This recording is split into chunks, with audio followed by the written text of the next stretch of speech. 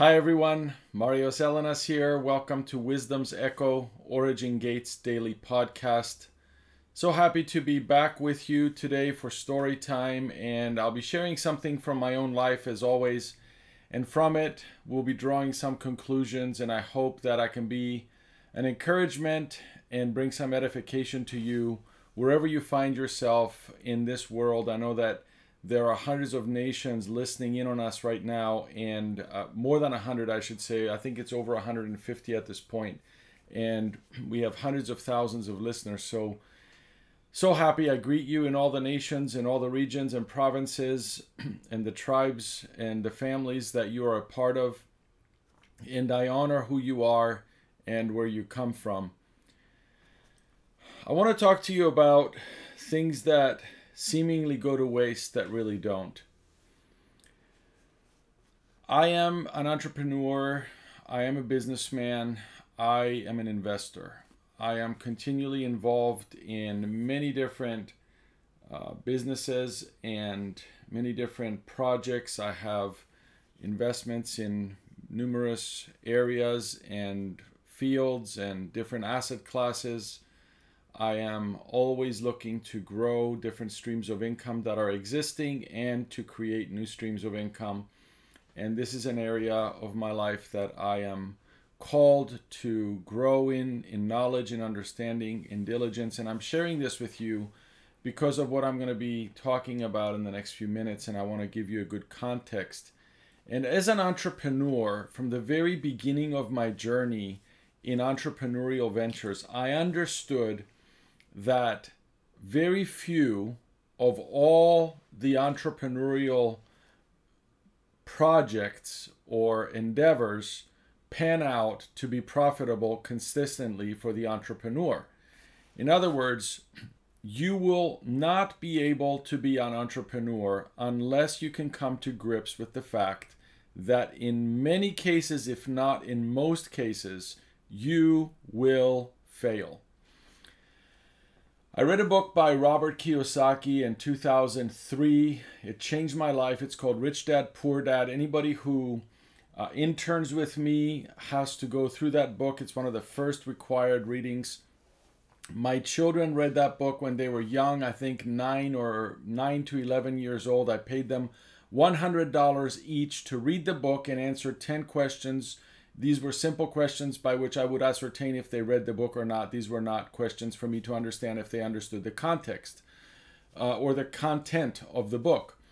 But the point is, I believe that this book is so foundational for people to understand how to make money work for them, and the concept of having different streams of income and passive income at that. Things like dividends from stocks, interest income from what's in a bank, which isn't much these days, money from royalties, which is something I'm very interested in and always pursue, and other things like rental income from real estate, and so on and so on. And when I read this book, one of the things that Robert Kiyosaki said was that only 3 out of 10, maybe, ventures would produce profit for him and succeed. And he talked about some of his failures in not just that book, but also the book Guide to Investing by Robert Kiyosaki.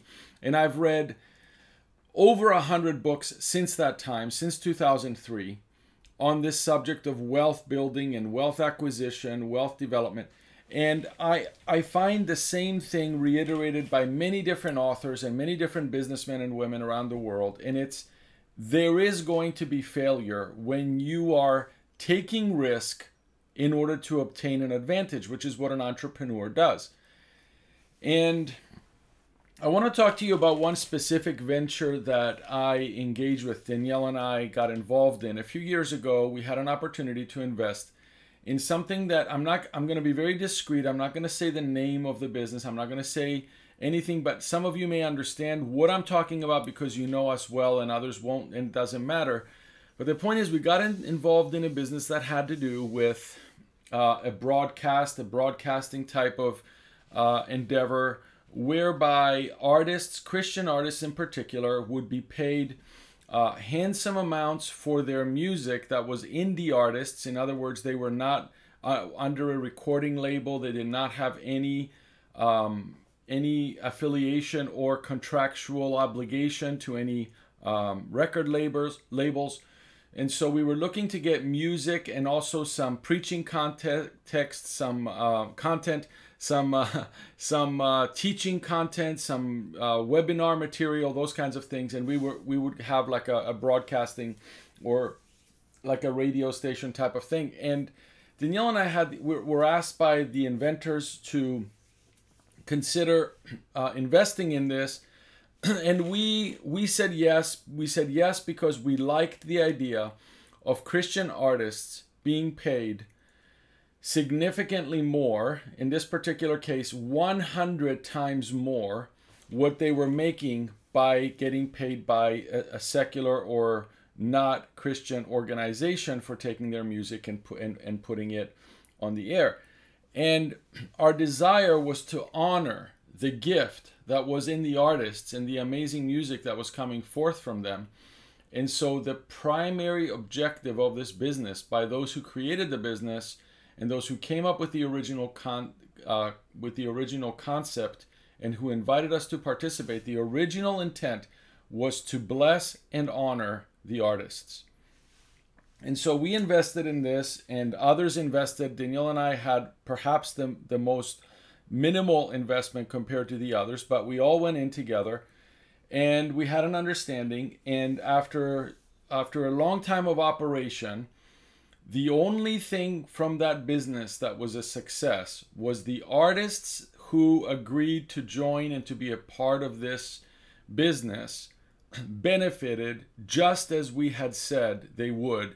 In other words, we accomplished what we set out to accomplish as it pertains to the artists. But because this was a subscription-based project and a subscription-based business, we were, of course, hoping that it would grow, and through subscriptions, it would be profitable, and we would all get a return on our investment, get our money back that we put in, and then a return on that investment. And for Danielle and me, that did not happen. I don't know what anybody else may have gotten out of it who had larger amounts invested in this, and I did not ask. It didn't concern me. But as far as we were concerned, from what we invested in this, we did not receive one dime. There was one time when we were approached by those who were spearheading this, and they said, listen, we can give you some money. And we said, no, we'd rather we put it back in the business so that we can grow the business. And then if something really good comes out of it, we all benefit. So we never received anything, not one dime, not 1 cent for what we put in. In fact, after some time, the business folded. We were unable to keep it alive. And we basically lost our investment, which we understood from day one that when we were going into this, this was a risk. This could fail, and if it failed, we would lose everything. And that's exactly what happened, so we were not disappointed. We are still in excellent terms and a good relationship with those we were partnering with for this business. And as far as we were concerned, it was successful in that we honored the artists as we had set out to do. The artists were happy. Obviously, when it folded, they weren't. But for as long as it was running, the artists were making really good money by their music airing on our programs. So we left that business, and there's something that Danielle and I have always believed, and I'm sharing with you today, and this is why I'm doing this particular Wisdom's Echo podcast for you. And this is a principle we have lived by. This is something we have tested. We have proven this to be right, and you can take what I'm going to say right now to the bank. In the kingdom, nothing goes to waste. Anything that has a good intention, anything that is inspired from heaven, anything that is motivated from above and generated from pure intentions within us cannot fail, even if it fails. In other words, all things, according to the scripture, will work together for good for those who love God and are called according to his purpose. We were called according to his purpose to honor. Of course, first of all, the word says honor all people, love the brotherhood, fear God, honor the king. right? In First Peter chapter 2. And so we understood that if we honor all people, and especially in this particular case, the artists, no matter what happens, these musicians, these singers, these individuals from that world would be honored and would be blessed. And no matter what happens to us, it's going to all work out for good. So that business actually folded. And years later, I find myself just recently hearing about these particular objects or digital objects called NFTs, which are non-fungible tokens. Perhaps you've heard of them and all the craze that's going on right now about NFTs. If you haven't, just Google NFT and see what comes up. It's massive. And there is technology right now that has been developed and is now getting a lot of traction for digital objects that people can own with a permanent provenance, with permanent record of who owns it, and also a permanent track record of where those objects went before they got to the current owner. In other words, if a piece of art, for example, or a song or an album, anything to do with the art world, be it paintings, sculptures, music, you name it, anything from that world. And now it's expanding to many other territories, but I'm just going to keep it to artists right now for the sake of this particular podcast. Anything can be traced from the moment it was first sold to the moment somebody owns it right now, and you can see the steps it went through. So there is transparency for the first time like there's never been before in the art world.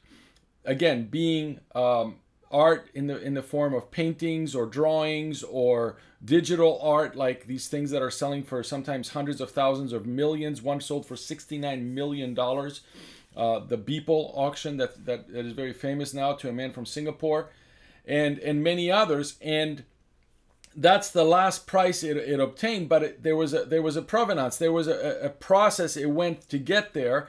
And all of that is recorded. Whereas before, if an artist sold a painting, for example, or an album was put on the internet, actually people could listen to it for free if it was music.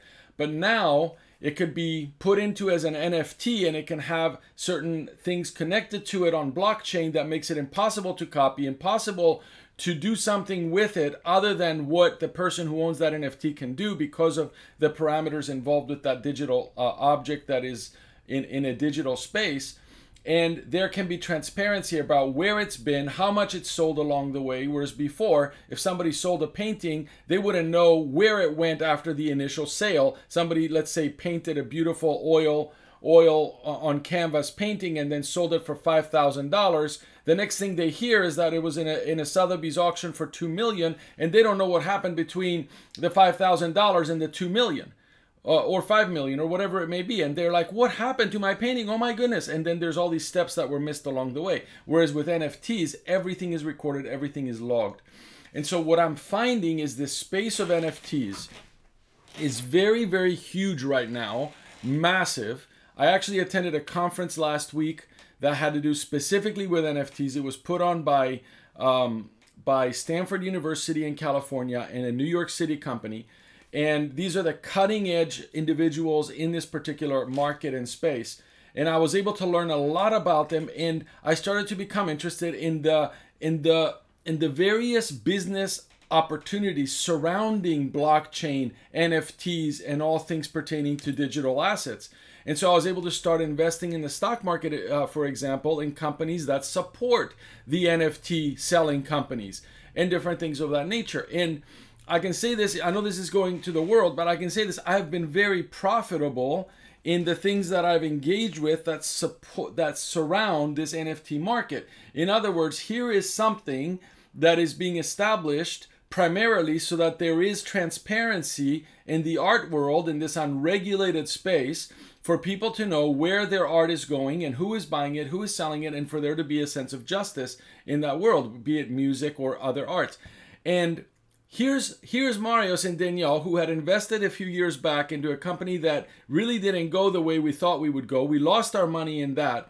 But I can tell you that I'm almost completely flush with what I spent in this new field that is honoring artists and bringing transparency to artists. And a lot of people think it's a bubble. I personally don't. I think there's blockchain technology that's taking this to places that we have no idea how far and wide this is going to go. Tokenization, NFTs, all of that, cryptocurrency, it's a big deal.